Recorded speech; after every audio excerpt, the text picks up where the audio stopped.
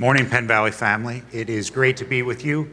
For those of you who don't know me, my name is Jason Carver. I'm one of the elders here, and I'm privileged to be part of the preaching team. And this morning, we're going to start our series on Christmas. So, if you look with me at some of the characters of Christmas, you're going to see that there's a place for you in this story.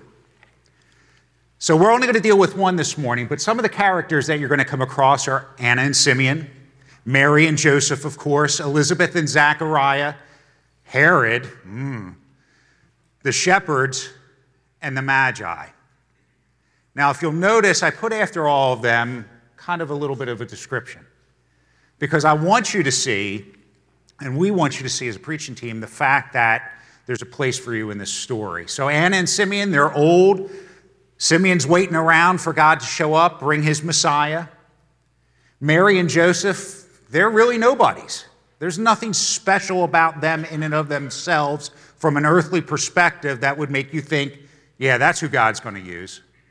Elizabeth and Zachariah, they've wanted to have a child for years and years and years, and nothing's ever happened. The shepherds, well, they're kind of low man, literally on the totem pole. And the Magi, they come from some foreign countries speaking some weird language that nobody knows, right? And they just seem to show up, right? Because God's drawing a whole bunch of different people to himself through this season, and he's drawing you and I to himself through this season too. So, as I was thinking about Christmas, I don't know about you guys, what your traditions are, but one of the things I think a lot of people I interact with do is they tend to watch movies at Christmas together as a family. Now, some of them are funny movies, right? They watch Elf or Home Alone, something to get a good laugh. Some people really love the romantic movies on the Hallmark Channel that start 2 months before Christmas, right? And some love the traditional ones, right? Your Miracle on 34th Street and your adaptation of A Christmas Carol. But there's one movie that always makes its way into the discussion that the movie purists in every other category just go batty about. Because it doesn't seem like it's, in fact, a Christmas movie. Yet, anytime you ever see a list of Christmas movies, it seems to make its way there. Now, if you watch the first 10 minutes of the movie, you might think, yeah, this could be a Christmas movie because it's about a guy who travels across the country to meet up with his wife, who he's estranged from, to try to reestablish their relationship. He's a workaholic. She's taken a job that she has wanted for quite some time, right? So he's meeting up with her. It's Christmas Eve, and her company is throwing a party. But that's kind of where you would think the Christmas story ends, because the next part is not what we traditionally think of Christmas. Because you see, what he is facing is he's not having to overcome being able to speak her love language. He's not trying to overcome his ability to express his feelings. He's not having to deal with another guy who's come into the picture.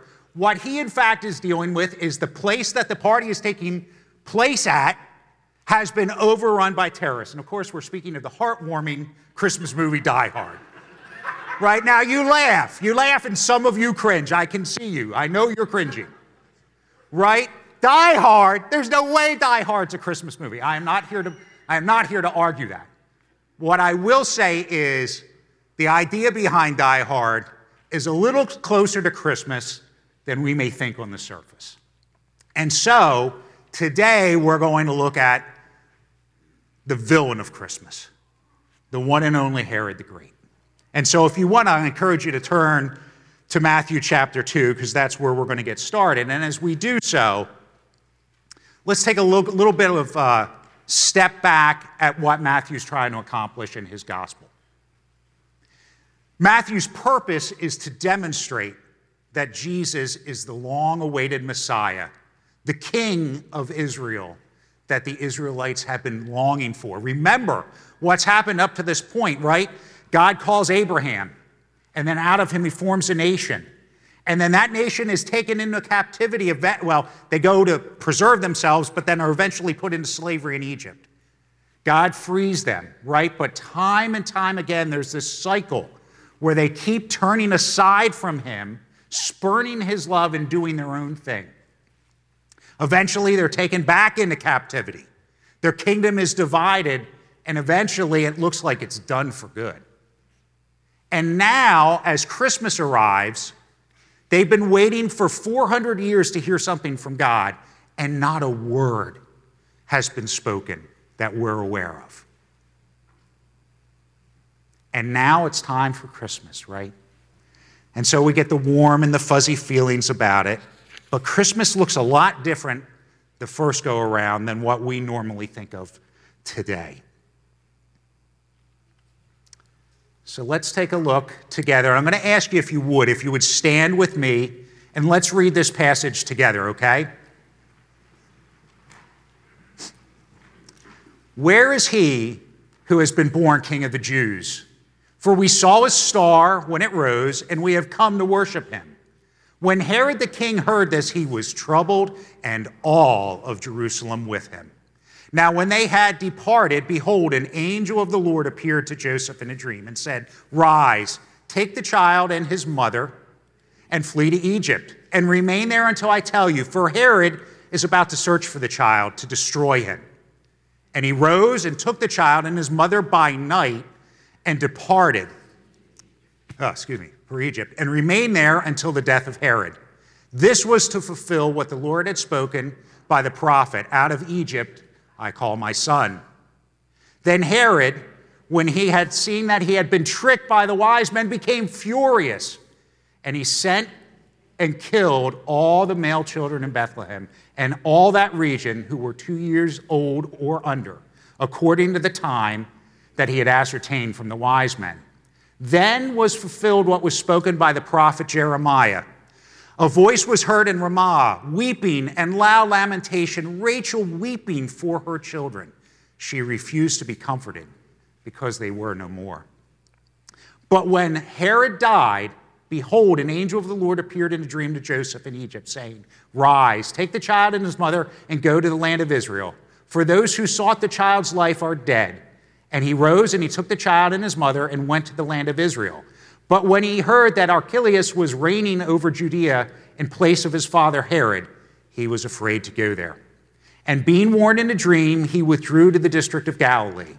And he went and he lived in a city called Nazareth, so that what was spoken by the prophets might be fulfilled, that he would be called a Nazarene. Pray with me if you would. Father, thank you for your word, for faithfully preserving it for 2,000 plus years, for the benefit of your people, for pointing us to truth in it, God, truth that strengthens and sustains us and points us to you. God, at this Christmas season, help us to understand this story better, to understand what you did for us, that we might worship you. I pray in Jesus' name, amen. You guys can be seated. Thank you for doing that with me. So as we look at this passage this morning, there's 4 things I want you to notice. The arrival of Jesus was viewed as threatening. The arrival of Jesus was met with hostility. The arrival of Jesus was surprising in reality.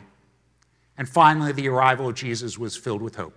Viewed as threatening, met with hostility, surprising in reality, filled with hope. Now, if you think about our Christmas celebrations today, right? They involve presents, lights and decorations, family gatherings, Christmas music, movies. But as we just read, that's not really what the first Christmas looked like very much at all. The first Christmas wasn't some romantic, sweet, sappy holiday that it's often made out to be today. It was a dark and disturbing time because that's the world that Jesus entered. It was a dark and disturbing world. Earlier this week, on Tuesday, we celebrated, or recognized, I should say, really not celebrated, recognized the 80th anniversary of the attack on Pearl Harbor.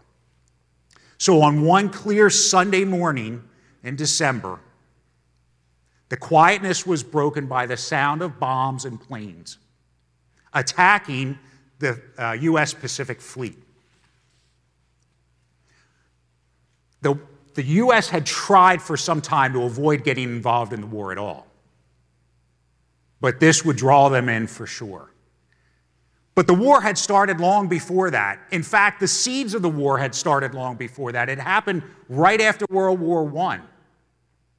And then Europe got drug in about 5 years prior to this. And now the U.S. is finally involved, right? And so what does that mean for the people of the U.S.? Well, some of you lived through that and recall it. But Christmas during those years was not going to be the same as it was before or as the same it would be afterwards. Right? There was a sacrifice to be made. There were families who were not going to see their loved ones. Some of them never again. There were family members who were going to be stationed overseas. There were going to be people who were going to mourn because they were going to get that notice that their husband or their wife or their brother or their sister or their child was killed. Right? Christmas didn't look the same in that context, did it? But just like World War II began before Pearl Harbor, the war that we see this first Christmas began a long time before Jesus' birth.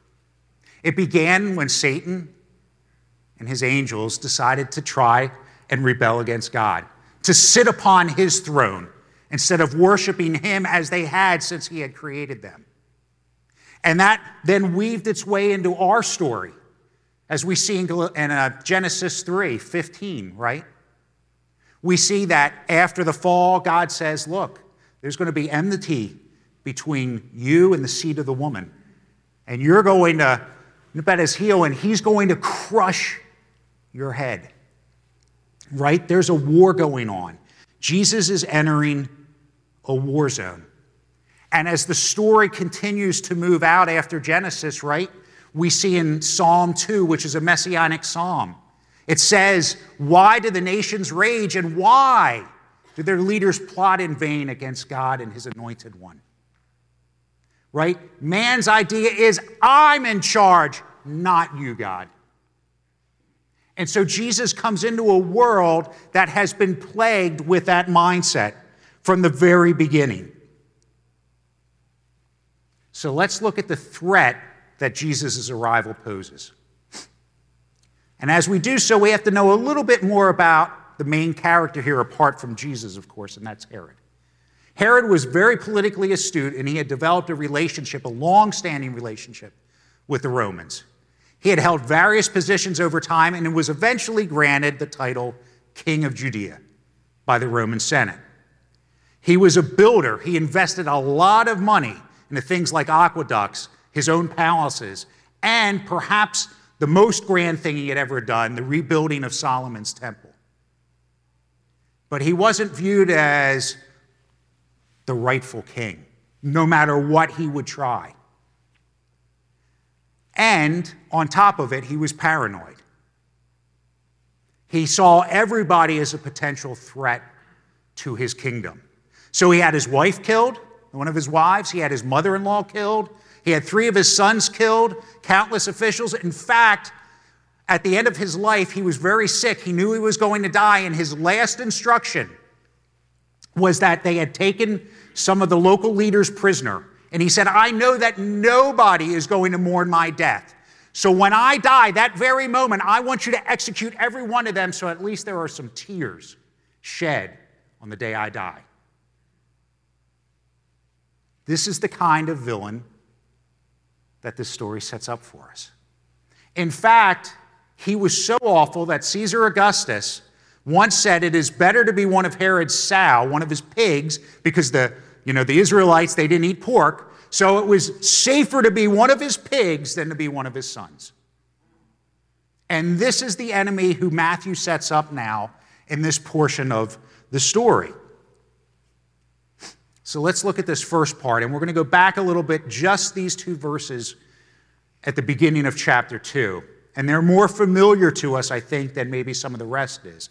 Now, after Jesus was born in Bethlehem of Judea in the day of Herod the king, behold, wise men from the east, or magi, as a lot of your translations will say, came to Jerusalem, saying, where is he who is born King of the Jews? For we saw his star when it rose and have come to worship him. Now, when Herod heard this, he was troubled, and all of Jerusalem was troubled as well, was with him. All right, so here's the first interaction, right? It's a day just like any other day, and then all of a sudden this caravan comes from out of nowhere through the streets of Jerusalem and up to Herod's palace, expecting that the king would be there. Well, they found a king, but not the one they were looking for, and that king was not exactly happy to see them, was he? And he was especially not happy when he found out why they were there. They were asserting that there was another king, one in his own backyard. And so what does he do? He devises a plan, right? This is a threat. What do you do with a threat? You neutralize a threat. So he says, hey, you guys just go on. Go on and find him and let me know when you found him. I want to come and worship him just like you. Right? But that's not exactly what he's planning, is it? Jesus was a threat to Herod because Herod's kingdom was about himself. And having another king on the horizon didn't suit very well. But notice what it says there at the end. And all of Jerusalem with him. It wasn't just that Herod was upset by this. It wasn't just that Herod was troubled by this. It wasn't just that Herod saw this as a threat. Now, when it says all of Jerusalem, understand, it doesn't mean literally every person in Jerusalem knows what's going on and is threatened by this. But the culture that Herod had created at the time would have been one of fear for a lot of the people. But at the same time, the very religious leaders who should have been waiting diligently for the arrival of the Messiah are themselves corrupt, just like Herod is. And so it's not just his kingdom that is up for grabs here. It is theirs too, because they've carved out their own little fiefdom.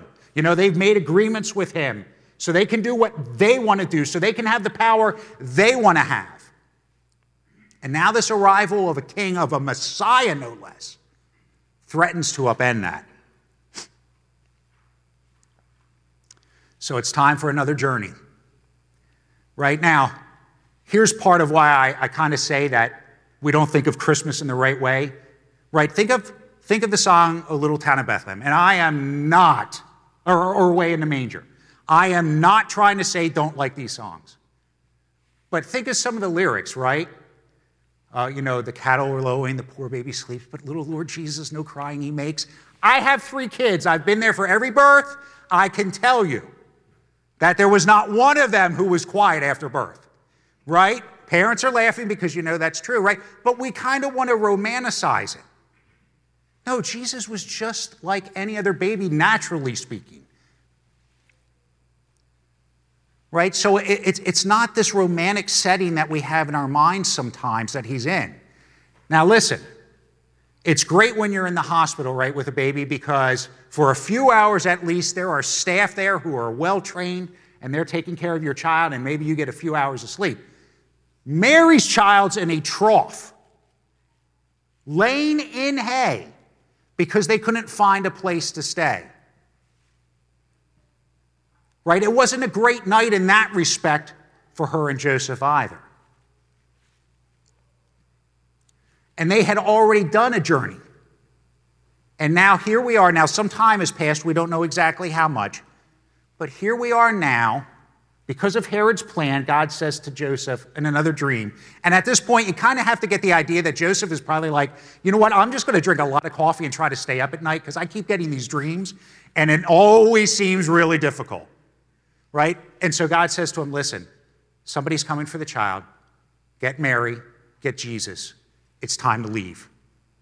But the place he sends them away to isn't somewhere in Israel. It's not a few miles away. It's hundreds of miles down in Egypt.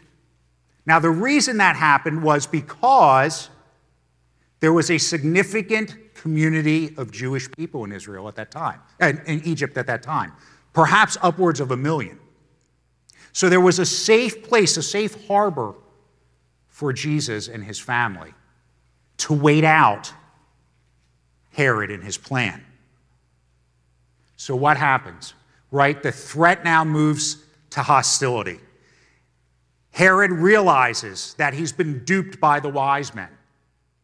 He realizes they're not coming back.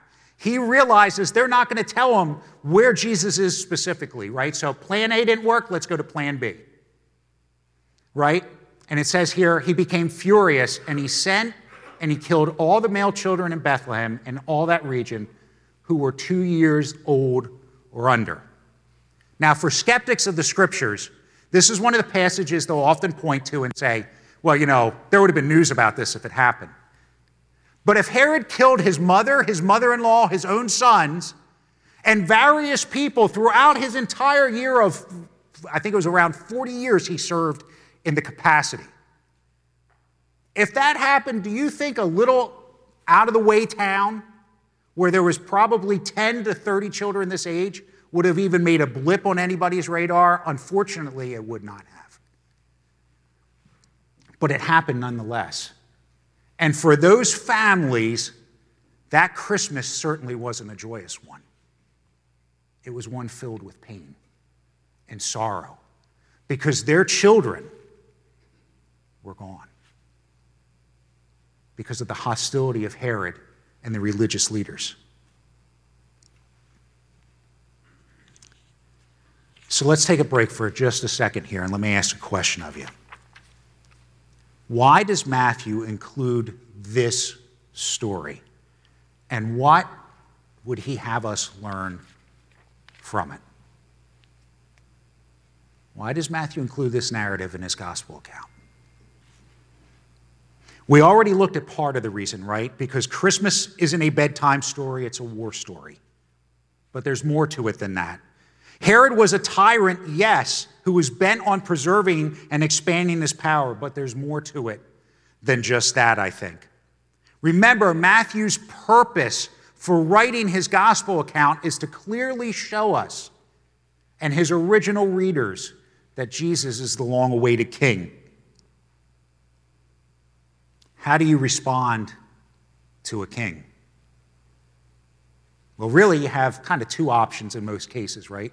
You're either loyal or you're in rebellion to the king, right? Historically, our nation chose the latter, right? But there were some who wanted to remain loyal to King George who actually packed up, had their entire houses shipped to Canada to remain loyal, right? So you can be loyal or you can rebel. But we're not just talking about an earthly king here. We're talking about an eternal king, the King of Kings, the Lord of Lords. How do you respond to him? You see, because Matthew is setting up a comparison here. On one hand, here is Herod. And Herod is all about his kingdom. It's all about his power. And on the other hand, here's a baby lying in a manger who is supposed to be the King of Kings. It couldn't be more different if you tried. So how did people respond to Jesus? Well, if you look through the gospel accounts, the four gospel accounts, there were really one of three ways you could respond. Some responded in fear, right? They realized who Jesus was saying he was, and they were scared. We saw that in Peter's life, right? They're out on a boat. Jesus says, hey, cast the net on the other side. They haul in the fish. And Peter's like, Lord, please go away. I'm a sinful man. I don't belong anywhere near you. Others, like Herod, respond in hostility, right, in the religious leaders. They're plotting always to attack Jesus and assault him and assault the message of the gospel, right? And we deal with that today. Right? It's okay to talk about God. It's okay to say, I'm praying for you. Those things generally don't bat any eyelashes, but as soon as Jesus is brought into the conversation, there's going to be a battle with somebody, right? But the third way is to bow down in ardent worship of him. Right now, Herod's definitely not doing that. The religious leaders of the day are definitely not going to do that. But those are really the only three options, save one that I'll get to in just a little bit. See, we're meant to compare these two kings. And then the question arises, which one represents you? Do you seek out your own kingdom or Christ? Let's keep going. So we looked at the threat, we looked at the hostility, now let's look at the surprise. But when Herod died, behold, an angel of the Lord appeared in a dream to Joseph in Egypt, saying, Rise, take the child and the mother, and go back to the land of Israel, for those who sought the child's life are dead. And he rose and he took the child and his mother and went to the land of Israel. But when he heard that Archelaus was reigning over Judea in place of his father Herod, he was afraid to go there. And being warned in a dream, there's another dream, just keeps getting these dreams, he withdrew to the district of Galilee. And he went and lived in a city called Nazareth. Now, if you're following along in the story thus far in Matthew, and chapter 1 and the beginning of chapter 2 are the much more familiar parts for a lot of folks than this part. If you're following along, you know that the announcement of Jesus, his arrival, who he is, seems counterintuitive to what you would expect of a king. So Matthew starts right with a lineage of who Jesus comes from. And in there he includes a prostitute, a woman who pretended to be a prostitute, and a woman who had a child by another man who forced himself with her, and David. Right? So that doesn't look like the kind of thing you would try to make up if you were trying to sell who Jesus is. Why would you include those, right? Because it's not a myth. It's a true story. But it goes on from there, right? And it's not just that we see his lineage is kind of up in the air. We see that those who come and acknowledge him aren't the best and the brightest. They're not the top of their game. They're not the most politically influential. They're not the economically influential, right? For the most part. Right? They're shepherds. They're foreigners from a different country who have come to worship him. Now that he's able to go back to Israel, surely he is going to go up to Jerusalem because that's where a king would be. But no. The story takes another turn that would be unexpected. It says, and he went to live in the city of Nazareth. Now notice, Joseph did not intend to go there. That was not the place he wanted to settle. Right? It's only because God comes to him in a dream and he says, don't be afraid, go elsewhere. So he winds up in Nowhereville. Right? Literally, this is about as far into the back country as you could have gotten. And yet this is where Jesus is going to grow up. This is where his formative years are going to be. If this was modern day America, if you guys remember the pejorative that was used a few years back, this would have been flyover country, right? Because the coast represent the elites, economic, political, Hollywood, all those who are kind of glamorized in our society, right? But everything in between that, that's nobody. That's nothing. There's nothing to see. You just travel through there to get to your actual destination. And that's kind of what Nazareth was. It had no value. It had no importance. In fact, in John's gospel account, when Philip comes to his friend Nathanael and he says, hey, I found a rabbi. I think he could be the Messiah. And what's Nathanael's first question? Oh, where's he from? Nazareth. Nazareth? What good can come from Nazareth? Right? He's mocking it like there is no way this guy is the Messiah because he would never, ever come from that city. And yet he did. Right? Because we're beginning to see that Jesus' kingdom is a different kind of kingdom. And that points us to the last point, the hope we see at Christmas. There's a little glimmer of hope in the story itself, but you have to broaden it out to see it more. But it says at the beginning of the last section, but when Herod died. Herod's plan was, I'm going to get this kid no matter what.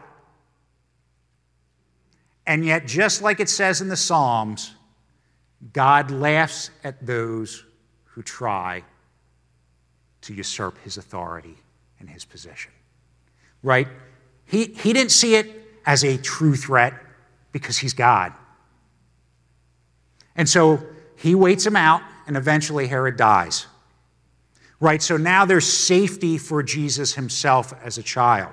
But it goes much more beyond that. So let's take a look real quick together at the end of each of the sections, and it's probably laid out this way in your Bibles. In verse 15, in verse 18, and in verse 23, there's going to be a reference to the prophets. Two direct ones, and then one that we kind of have to deal with a little bit. So in 2:15, it says, "This was to fulfill what the Lord had spoken by the prophet, 'Out of Egypt I've called my son.'" Now, up until this point, Matthew has quoted the Old Testament, but it's been two passages that are familiar to us, two that we can directly tie to the Messiah, right? The one where he's referenced as Emmanuel, God with us, from Isaiah 7, and the other one is Micah 5, right? "You, O little town of Bethlehem," or, that whole... Right? Those are ones we know. But now he comes and he says that Jesus going down to Egypt and then coming back from it later is actually a fulfillment of prophecy. And he goes to Hosea 11:1. If you look at Hosea 11:1, you will see that God does in fact reference, "Out of Egypt I called my son." But it does not appear speaking of a messianic figure. He's referring specifically to Israel. He's saying that I called you to be my son, right? And this is in the midst of him telling them how messed up they've become and the fact that they're going to be taken into captivity. But now he takes this kind of almost a pause at the end and he says, "But I still love you," right? So he refers to them in this loving term of son. Matthew takes this and it's kind of like, are you reading your Bible right, Matthew? This doesn't appear at all to refer to Jesus. But what he was seeing is what we need to see. What he saw was he went back in the story and he realized when they were in Egypt, right, initially they go there for their own safety and protection because there's a famine. But eventually a Pharaoh takes over who doesn't know Joseph, doesn't know the family, and he sees them as what? A threat, just like Herod did. And so what does he do? He enslaves them. He makes life miserable day in and day out. And yet God hears their cries. He sees what's going on. He's not slow to act. He's got a purpose in it. But eventually the day comes where he calls them out, right? And what does he say to them? "I have a land prepared for you." What happens when they get to the land? "Oh, we're not going in there." Look at the size of those people. We're like midgets to them, right? So they're not going to go in. Eventually God gets them into the land. Then what happens? They disobey again, right? And every time we see this cycle where God says, "Return to me, obey me, and I will bless you." And every time, at some point, regardless of how long it lasts, they get to the point where they turn away from him. Now, Matthew's putting this together and he's saying, you know what? That passage really is referring to Jesus because he's the true son. He's going to be the son that doesn't turn away. He's going to be the son that does everything the Father asks him to do. And then, at the end of the next stanza, in verses 17 and 18, we see, "Then was fulfilled what was spoken to the prophet Jeremiah. A voice was heard in Ramah, weeping and loud lamentation, Rachel weeping for her children. She refused to be comforted because they are," it says care, it shouldn't be, it's are no more. Right, so Ramah was a staging area when the Israelites were taken into captivity again. And what happened there was that the children would be separated from their families. Many of them were killed because Babylon had no need for children in their estimation. And others who did survive were separated from their families and taken elsewhere. So the picture in Jeremiah is that there is this moment in Israel's history where Rachel, who's kind of seen as the perfect mom to Israel, is weeping and mourning because she sees what's happening to her children. But the context of Jeremiah 31 as a whole is actually a passage of hope, that God is not forgetting his promises, but that a day is coming when he will restore his people. Again, it doesn't appear at all that it's referencing directly the Messiah in this particular verse. But Matthew's going back and he says, you know what? Those tears have continued to this day. And they continued on that night that these children were killed in Bethlehem. But there's somebody who's going to wipe away those tears. And that's Jesus, the true King. And then we get to this last one in verse 23. And it says, and he went and lived in the city called Nazareth, so that what was spoken to the prophets might be fulfilled, that he would be called a Nazarene. Now, this is group participation time. I want you to call out what specific passage or passages in the Old Testament this is coming from. I see Evelyn. Evelyn's already on it. Don't bother, Evelyn. It was just it was actually a question that didn't have an answer that you would have found. Because there isn't one, right? I kind of tricked you, Evelyn. I'm sorry. I didn't mean to do that. Right? There is no specific passage that talks about Jesus being from Nazareth. What he's referencing is many passages in the Old Testament, including in Isaiah 53, where it talks about Jesus being despised. And here's how it's worded in Isaiah 53:3. He was despised and rejected by men, a man of sorrows and acquainted with grief. And as one from whom men hide their faces, he was despised, and we esteemed him not. Nazareth was the kind of place you would come from to not be esteemed. And yet that's exactly the place Jesus does come from and identifies with. So Matthew's looking back and he's saying, oh, you know what? I get it. The prophets, they were telling us this Messiah was going to be a different kind of king. And so he is. He was one that was despised by people, not one who was praised. Jesus is a different kind of king because he's bringing in a different kind of kingdom. You see, God generally chooses people we wouldn't choose, and he generally chooses places we wouldn't want to go to.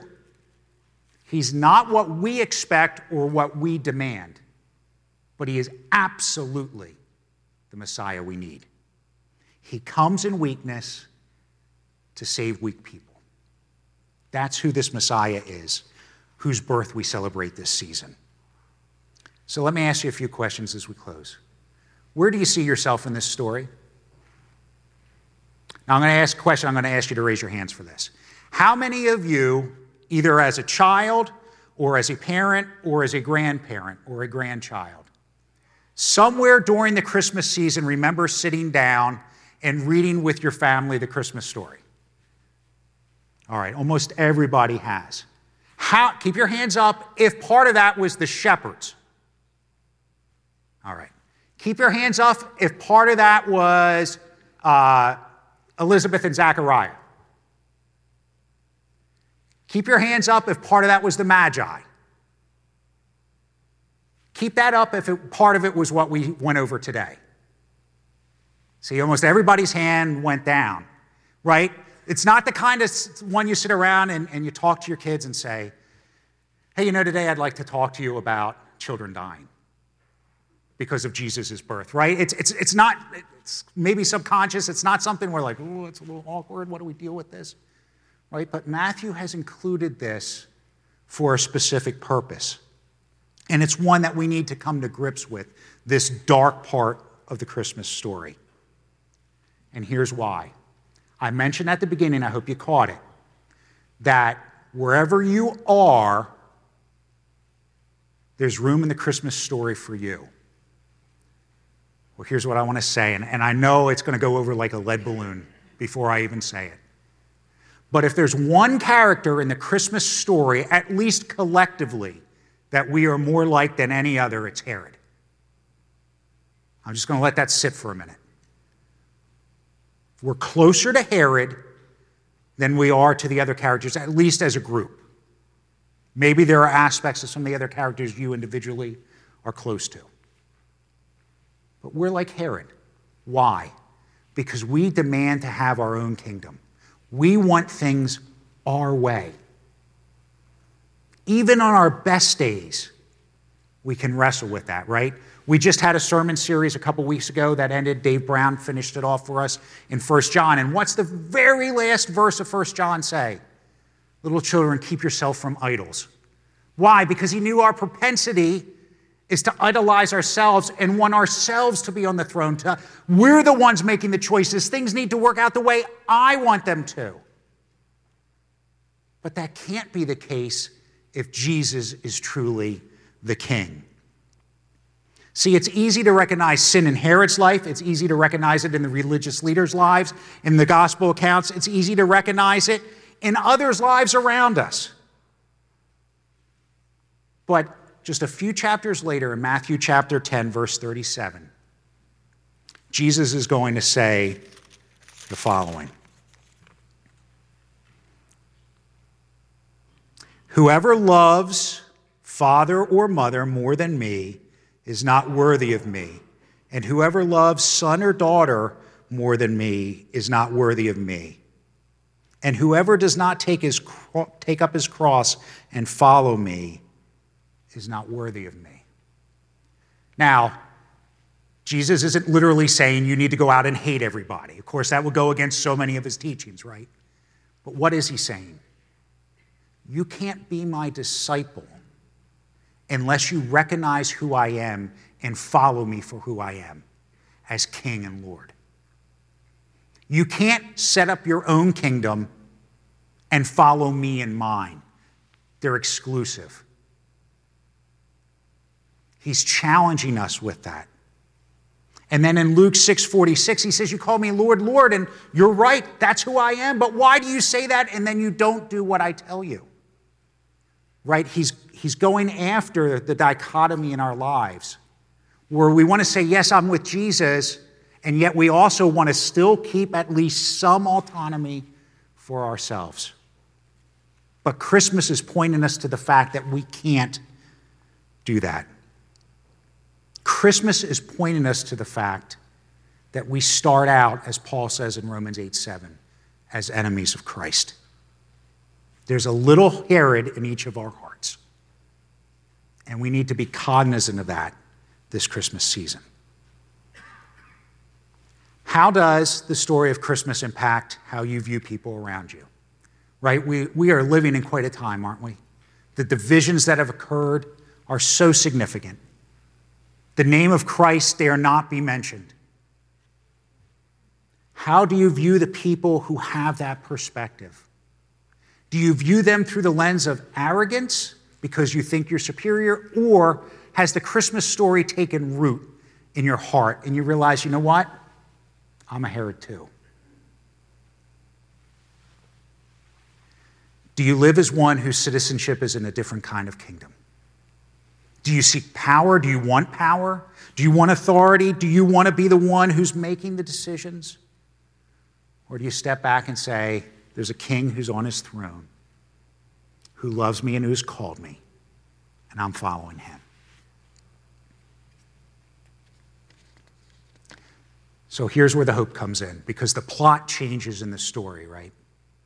In Matthew 17, we see that it says, as they were gathering in Galilee, Jesus said to them, the Son of Man is about to be delivered into the hands of men, and they will kill him and will be raised on the third day, and they were greatly distressed. Now, the companion passage to that is found in Mark chapter 10. And in there, it says, and they were on the road going up to Jerusalem. Jesus is finally on his way there. And look what it says. And Jesus was walking ahead of them. So all the disciples, they're back here like, why are we going there? And Jesus is up front leading the way. You see, the story has changed now, because what once had happened, where he was being protected, he's now surrendering himself. He's now on his way to fulfill the purpose he really came for on Christmas. You see, the child who was once wrapped by his mom and laid in a manger is going to be wrapped up again. But the next time it's going to be in grave clothes, and it's going to be laid in a tomb. The child who was once protected by those who loved him and taken down to Egypt so that he wouldn't be harmed is now going to be betrayed by one of his disciples. The child who once heard worship is now going to hear the very people who just a few days earlier were saying, Hosanna, are now going to be yelling cruelly to him, crucify him. And he's going to do all that willingly. Why? So that we could have hope this Christmas season. Look at me, and here's where we'll end with Romans 5. For while we were still weak, at the right time, Christ died for the ungodly. For one will scarcely die for a righteous person, though perhaps for a good person one would dare even to die. But God shows his love for us, and that while we were still sinners, Christ died for us. Since then, therefore, we have now been justified by his blood. Much more shall we be saved by him from the wrath of God. For if while we were enemies, while we were in the position of Herod, we were reconciled to God by the death of his Son, much more now that we are reconciled, so shall we be saved by his life. At Christmas time, Jesus enters a war zone, not to rescue somebody who has accidentally fallen behind enemy lines, but to rescue his very enemies, which you and I once were. That's the hope that Christmas will bring about. Let's pray. Father, we are thankful again for your story and for this dark part of it that really shows the light you've brought into this world. Thank you, Jesus, that though you faced an enemy in Herod and were rescued from him, you one day would come to rescue your enemies, and that includes us. Thank you that Christmas points us to Easter. Thank you that Bethlehem points us to Jerusalem. Thank you that the manger points us to the cross. And thank you that you willingly went there to save us. God, I pray that you would work in our hearts, that we would submit ourselves to your King, King Jesus, that we would recognize how quickly we are apt to make it about us, to be our own king, to have our own kingdom, to demand things our way, and to see that we can lay that down, that we can lay down the yoke that is difficult that we pick up ourselves, and we can be yoked with Christ, whose burden is light. I pray in his name. Amen.